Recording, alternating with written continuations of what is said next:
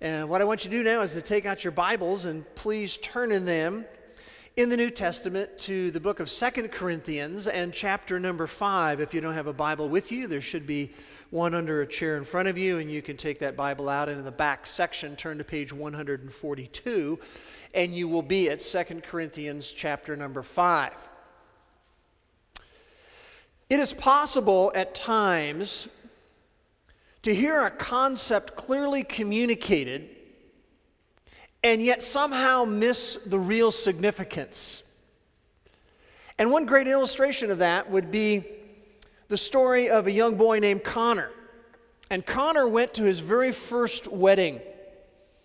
And at that same wedding was his little cousin. It was his first wedding also. And his little cousin's father had divorced and remarried. So after these two boys who've never been to a wedding before, they got together afterwards, and Connor's cousin said to him, "Connor, how many women can a man marry?" And Connor immediately said to him, 16. And his little cousin said to him, "Well, where did you get that?" And Connor said to him, "Weren't you listening during the wedding ceremony? Didn't you hear what the pastor said? All you had to do is add it up." He said, 4 better, 4 worse, 4 richer, 4 poor. 16. So sometimes you can hear a concept clearly communicated and yet miss the real significance of it. And I think in the evangelical Christian community, something very similar has happened over the years. The Bible talks about rewards. The Bible talks about the loss of rewards. The Bible talks about how we are going to undergo a personal evaluation by the Savior. Yet somehow, the idea has floated in the Christian community that we're all going to be the same in heaven. And that the choices we make after we come to Christ and we trust in Christ as Savior really will have no effect on eternity. Last week we started a series called Keeping Your Eye on Eternity. And by the way, if you missed last week's message, I would encourage you to either go to our website at wildwoodchurch.org and you can stream it or download it there, or you can go to the Light Source bookstore and pick up a copy, because every message we're going to give in this series is built on the one previous. But last week we talked about how rewards are real. Jesus said so and Paul said so. We talked about how rewards can be lost. And we talked about how reality is an evaluation is coming for every believer in Jesus Christ. And if you have your Bible open to 2 Corinthians chapter 5, we read through verse 10. "For we must all appear before the judgment seat of Christ, so that each one may be recompensed for his deeds in the body, according to what he has done, whether good or bad." And I want to take a moment before we even get into the material for this morning and just to point out that there are 2 future judgment events that the Bible talks about, and attendance is required at one or the other. And the first future judgment event is the Great White Throne Judgment. Revelation chapter 20, verses 11 to 15 talks about that. And at the Great White Throne Judgment, all unbelievers will appear. And the focus of that judgment is eternal punishment. But the second future judgment event is the judgment seat of Christ. And we see that talked about in 2 Corinthians 5:10. And at the judgment seat of Christ, all believers will appear. And the focus of the judgment seat of Christ is eternal reward. And so you just have 2 future judgment events, and attendance is required at one or the other. All the unbelievers will be at the Great White Throne. All the believing community will be at the judgment seat of Christ.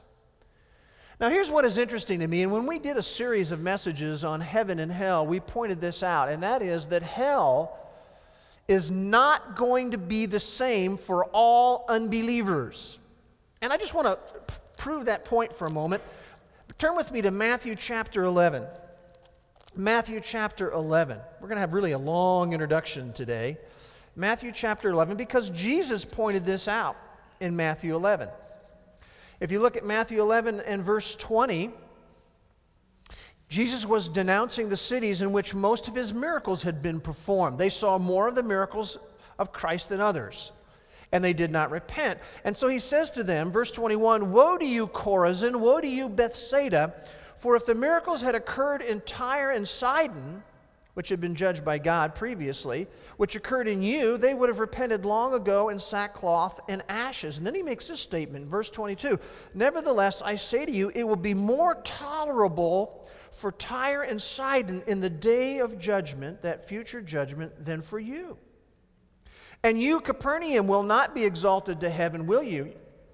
You will descend to Hades, for if the miracles had occurred in Sodom, which had occurred in you, it would have remained to this day. Nevertheless, I say to you, it will be more tolerable for the land of Sodom in the day of judgment than for you."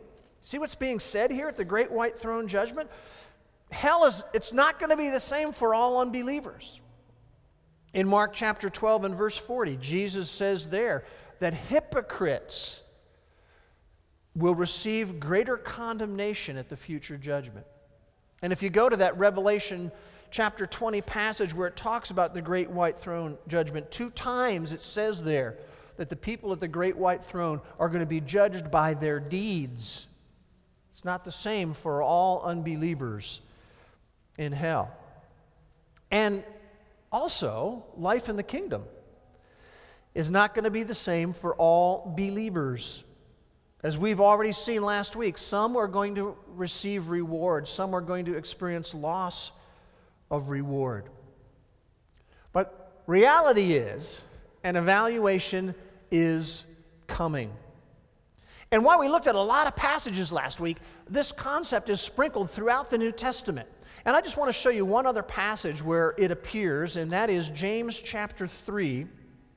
And I want you to notice what it says in verse 1. Reality is, an evaluation is coming.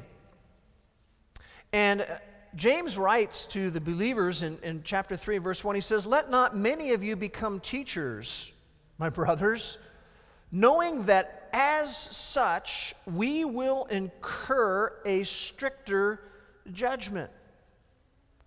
He's really saying here that when you come to the judgment seat of Christ, if someone is a teacher, they're going to be placed under a stricter set of evaluations than those who are not.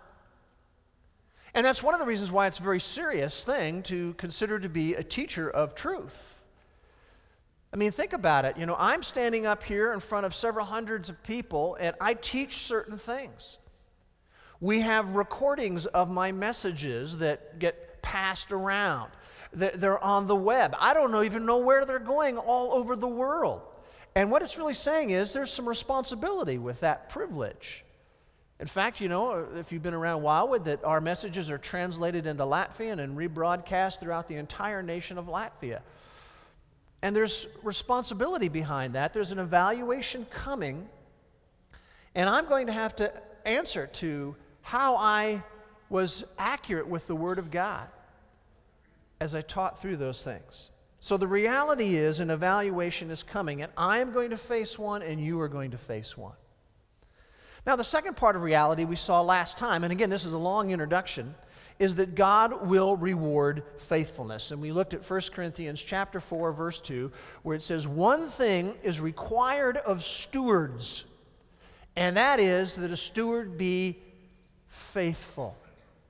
So an evaluation is coming, and God will reward faithfulness. See, as believers in Jesus Christ, as His followers, we've all been adopted into the family of God. We've all been clothed with the righteousness of Christ. We all, if we trust in Christ as Savior, have our eternal home guaranteed. But we will not have equal reward and equal responsibility in the millennial kingdom, nor even in the eternal ages to follow. Now, as we ended last time, I said this: these truths are both challenging and encouraging. We're going to see that today.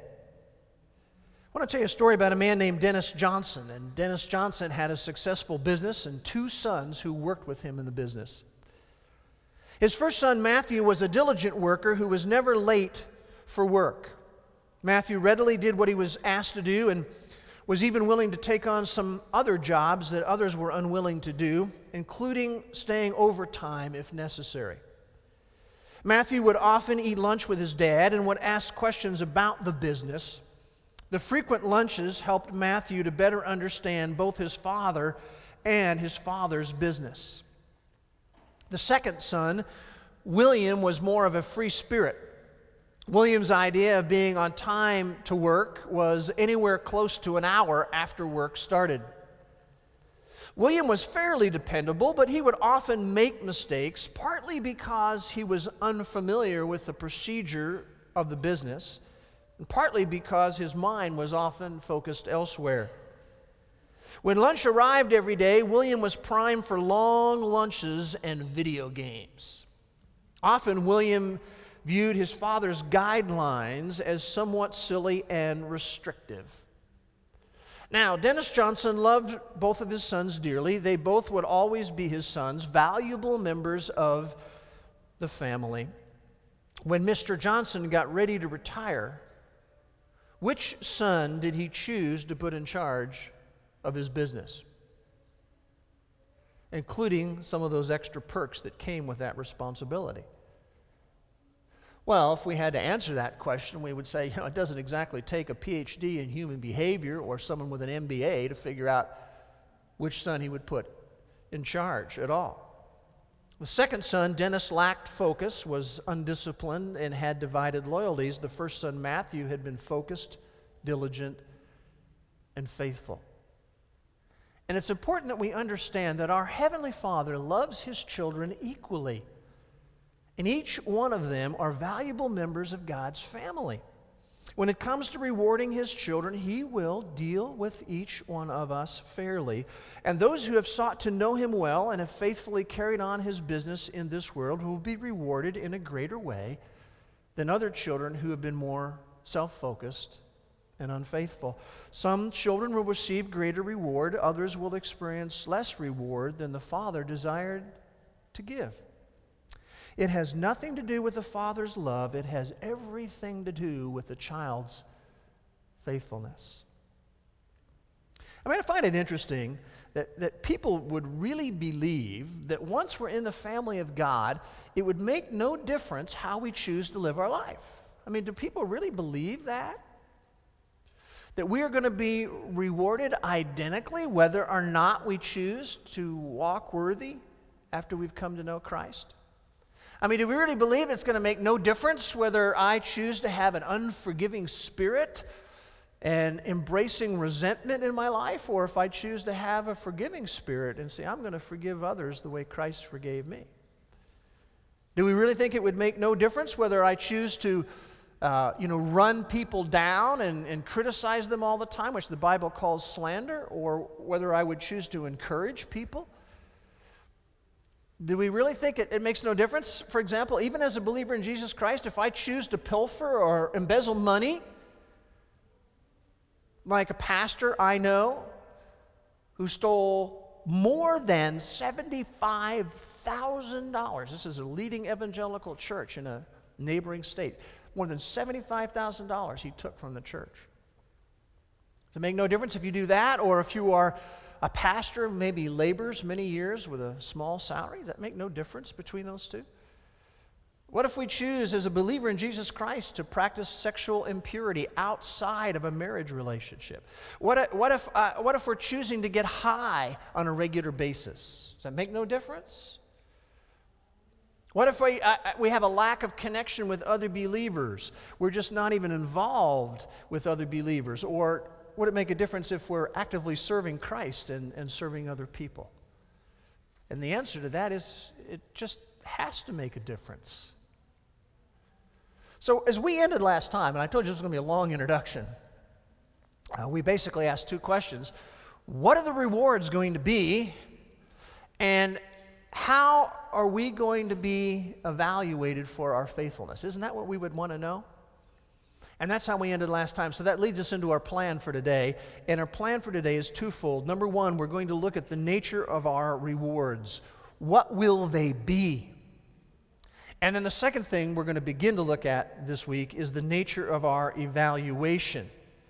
What is involved if we're going to have an evaluation by the Savior? What's involved in that? So that's our plan. The nature of our rewards and the nature of our evaluation. So let's look, first of all, at the nature of our rewards. What are they going to be? And here's the first element of that.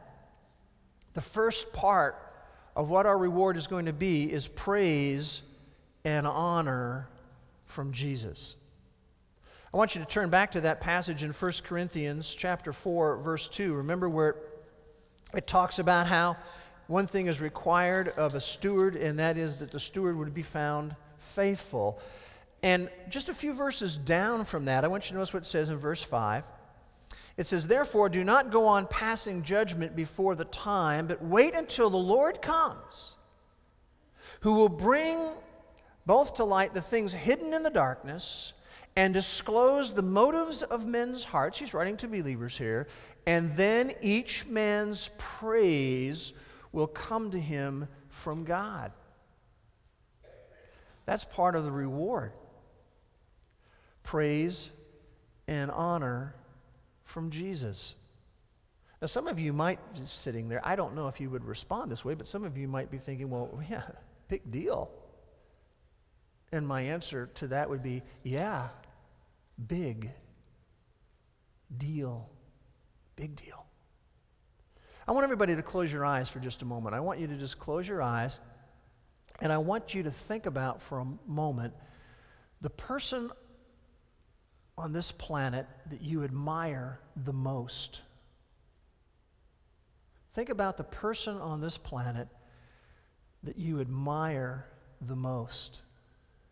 And while you're still just thinking about that, I want to ask you this question. How much do you value affirmation from that person?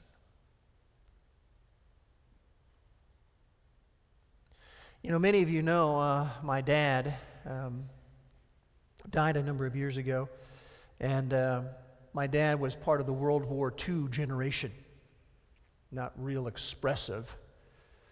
And never once did I ever hear my father say, "I love you."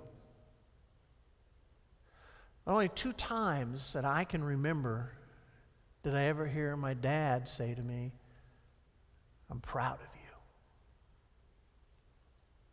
And I want you to know that's pretty motivational to me to hear that from my father. And you know what? I believe that God made us, men and women, to be motivated by praise. He made us that way. I can't tell you what it would mean to me if somehow my father could step down from heaven and just say to me,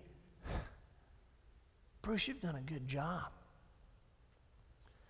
You've been a good husband, and you've been a good father, and I'm really proud of the way that you've hung in there, you know, in the ministry for nearly 30 years. I can't even tell you what that would mean to me. It'd be so motivational. You know, if my wife or my kids want to say to me, "Bruce, Dad, man, we're really proud of you. We're proud of what you do and the way that you do it." I'm telling you, that's motivational to me. I care a lot about that. What the people at Wildwood think means the world to me because I love you so much. And when you say things to me and you say you're doing a good job and I'm proud of the way that you're accomplishing this and that, and you give praise to me, it's motivational. You know, the weeks when I'm locked over there in that study and I'm working through all of this material and I have these deadlines every week, and sure, there's weeks I think, what in the world am I doing this for? But when I hear from you, oh, that's motivational to me. For a number of years, I've had the privilege of working with Family Life, and we do these marriage conferences. And I admire Dennis Rainey, who's the president of Family Life, a lot. And I just can't tell you what it would mean to me if someday Dennis took me aside and he said, Bruce, man, I'm glad you're on this team. And you're doing a great job out there. As you share the message of God's plan for marriage with couples all around the country. Oh, boy, would that mean something to me.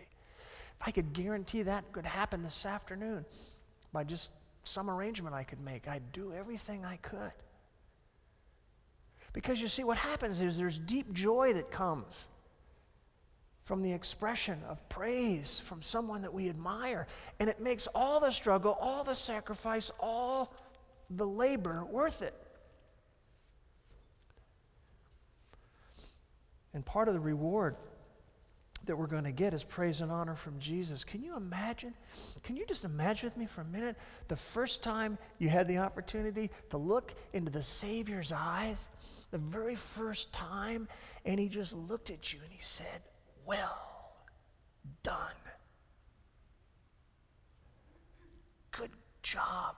Not perfect job, because none of us have done that, but if he said, good job. I like the way you lived your life after you came to know me. Thanks, Bruce, for honoring me. Thanks. How much would you value that affirmation from Jesus Christ? See, that's going to be part of the reward. And we need to understand that now, because it's motivational now. It's what influences the kind of choices that we make. But that's just part of it. We talk about the nature of rewards. The first part of it is praise and honor from Jesus. The second part of it is ruling in the future. Ruling in the future. And don't underestimate this one. Do you know that we were created to rule? We were created, men and women, to rule. God made us that way. I want to look at some passages on that. We're going to see it in the beginning of the Bible in Genesis chapter 1. Turn with me to Genesis chapter 1. We see this as part of the creation.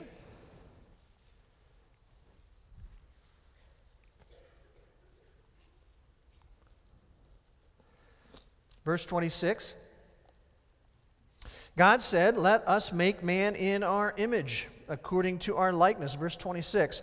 Let them, it's talking about the male and the female, rule over the fish of the sea, the birds of the sky, and over the cattle, over all the earth, and every creeping thing that creeps on the earth. Verse 28, God blessed them. God said to them, the male and the female, be fruitful and multiply, fill the earth and subdue it, and rule over it. And again, all of these various elements are listed. We were created to rule. That's part of the way God made us. And you go right into the middle of your Bible, you don't need to turn there, but in Psalm 8, David, in verses 4 and 6, asks the question, what is man, God, that you take thought of him and that you care for him? And he goes on to say, you make him to rule over the works of your hands. We were made to rule. That's the way God designed us to be. And we see that not only in the Old Testament, but also in the New Testament. If you'll turn with me to the last book of the Bible, to Revelation chapter 20, we'll see that part of the plan for the millennial kingdom is that we would rule there. If you look at verse 4, it says, I saw thrones, and they sat on them, and judgment was given to them, and I saw the souls of those who had been beheaded during the tribulation period because of their testimony of Jesus and because of the word of God, and those who had not worshipped the beast or his image and had not received the mark on their forehead and on their hand, and they came to life and reigned with Christ for 1,000 years. Do you see it? it's not just Christ reigning, but we also would be reigning and ruling with him. In fact, even after the millennial kingdom, you come to the last couple of chapters and we move into really eternity future. And in chapter 22, verse 5, by the way, the they here are the bondservants who serve the Lamb. We see that in verse 3. But notice in verse 5 it says, there will no longer be any night, and they will have not need of the light of the lamp nor the light of the sun, because the word of God will illumine them, and they will reign forever and ever. We, men and women, were created to rule. It's been God's plan from the very beginning. And I want to turn in the Gospel of Luke to Luke chapter 19, and I want to look a little bit at the parable of the money, or the parable of the minas, or the parable of the pounds, depending upon how your translation may translate it. Chapter 19, verses 11 to 27.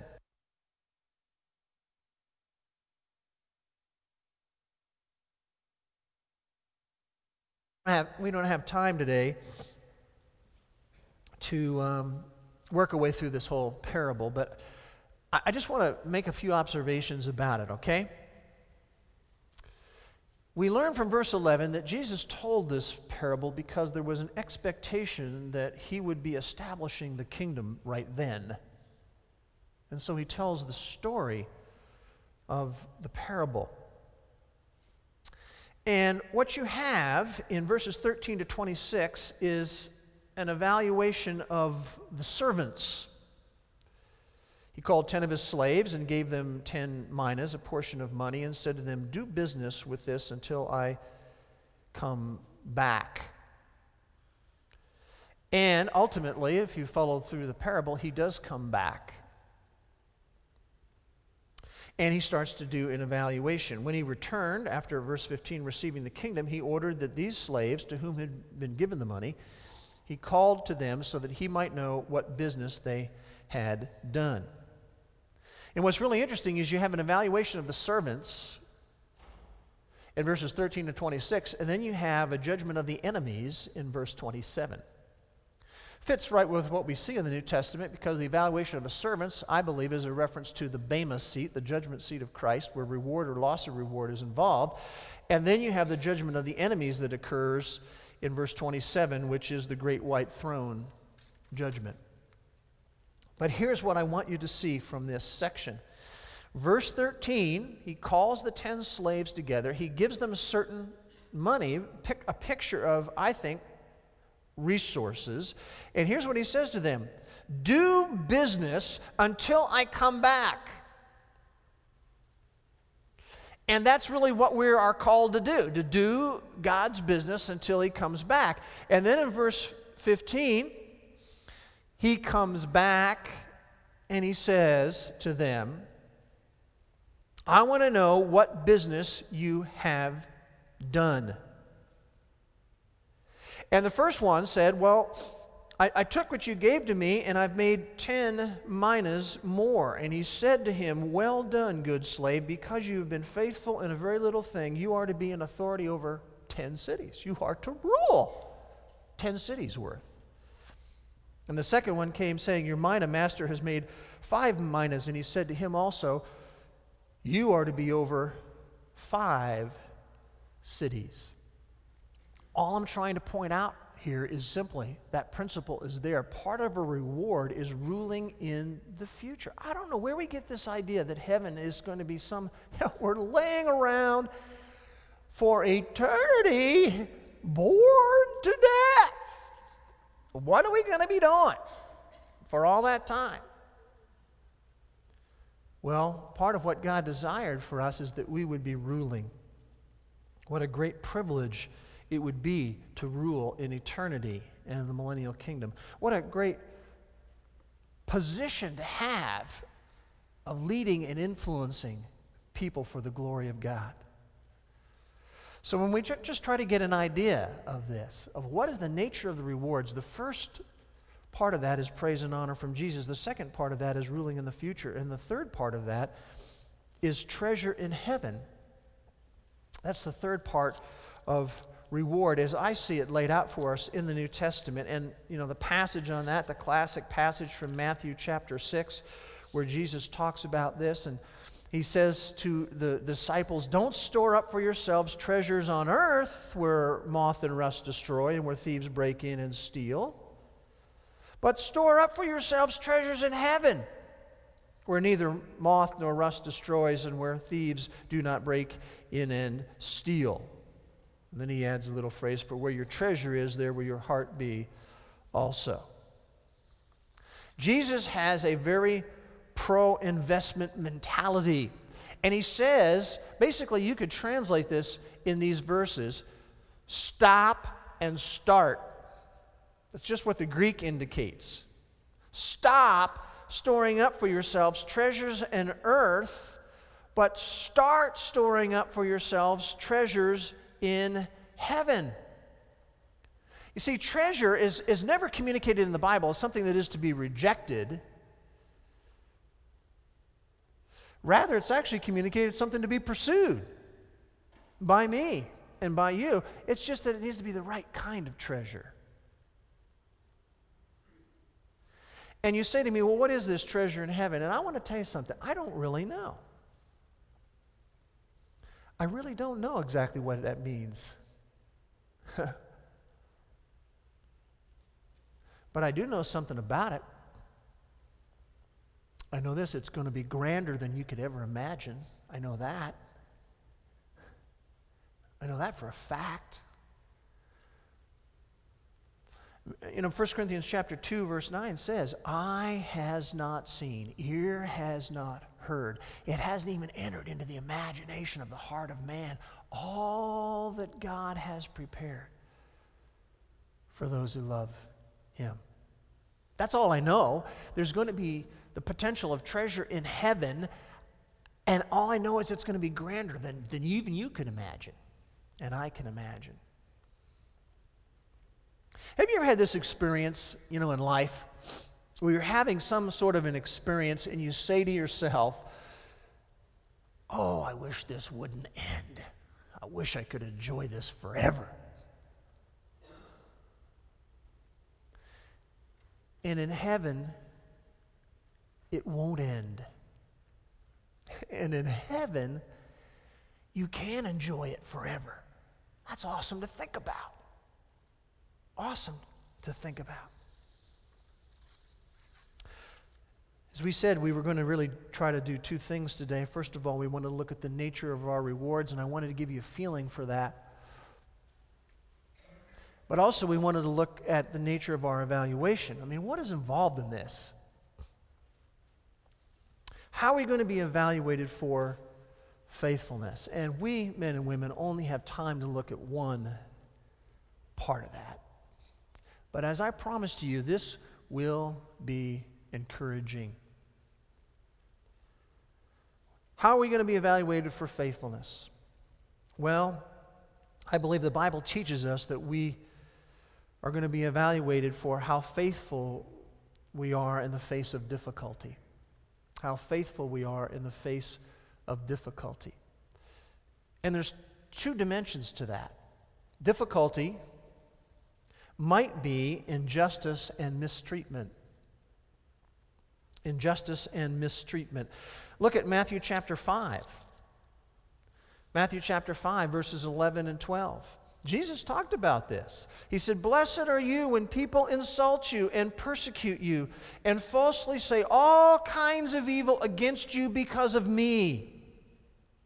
Rejoice and be glad, for your reward in heaven is great. Faithfulness in the face of difficulty when it involves injustice and mistreatment, God says reward for that. Look at the Gospel of Luke. The Gospel of Luke in chapter number 6. Luke chapter number 6. When we are faithful in the face of difficulty, if it involves injustice and mistreatment, there will be reward. Luke 6, verse 27, I say to you, love your enemies, do good to those who hate you. Bless those who curse you. Pray for those who mistreat you. Whoever hits you on the cheek, offer him the other also. Whoever takes away your coat, do not withhold your shirt from him either.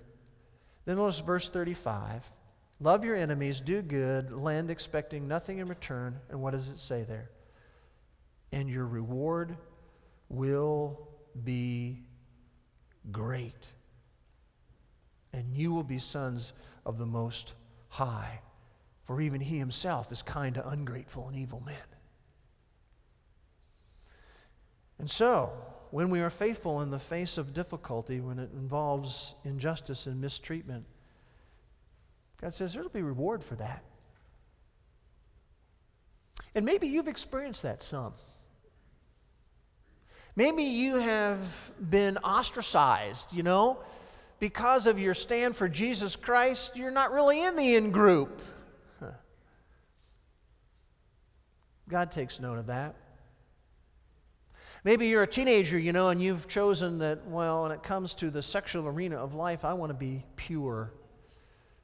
I want to go to my wedding day as a virgin, and maybe you've been ridiculed for that. People have laughed.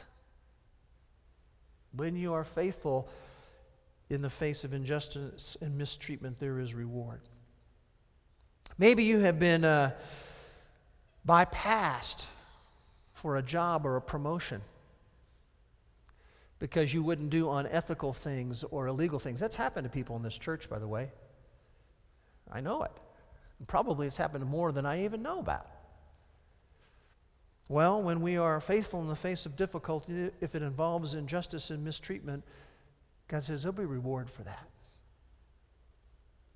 And what about the people today? We know they're all around the world. We don't really experience it in America, but who are under incredible persecution. And I've told stories about some of what happened to people who named the name of Jesus Christ during the Soviet era. God says, when you're faithful in the face of difficulty and involves injustice and mistreatment, reward for that. Reward for that. Faithful in the face of difficulty. It might involve injustice and mistreatment, and it also, though, I think, might involve trial and adversity. Trial and adversity. Look at James chapter 1. James chapter 1. Hiding behind Hebrews, James chapter 1. James writes and he says there in verse 12, "Blessed is a man who perseveres under trial. For once he's been approved, he will receive the crown of life which the Lord has promised to those who love him." You persevere, remain faithful under trial and adversity. God says reward for that. Reward for that. Revelation chapter 2, the second chapter of the Revelation, in some of the letters to the churches. I just want you to notice verse 10 there. And this is Jesus speaking to these believers. He says, "Do not fear what you are about to suffer." I mean, they were going to suffer some things. "Behold, the devil is about to cast some of you into prison, so that you will be tested, and you will have tribulation for 10 days. Be faithful until death, and I will reward you. I will give you the crown of life." Now, men and women, I think that is encouragement. Don't you find that encouraging? Isn't that motivating? It's got to be encouraging for someone who has to face leukemia or Parkinson's disease in themselves or in their family. I think it would be encouraging to a mom who had the burden of a child who had cerebral palsy or severe autism. I think it would be encouraging to a man who had to care for his wife while she suffered from Alzheimer's or maybe went through a battle with cancer. It's got to be encouraging for someone who's continued to trust God despite the fact that they have a severe handicap in their life.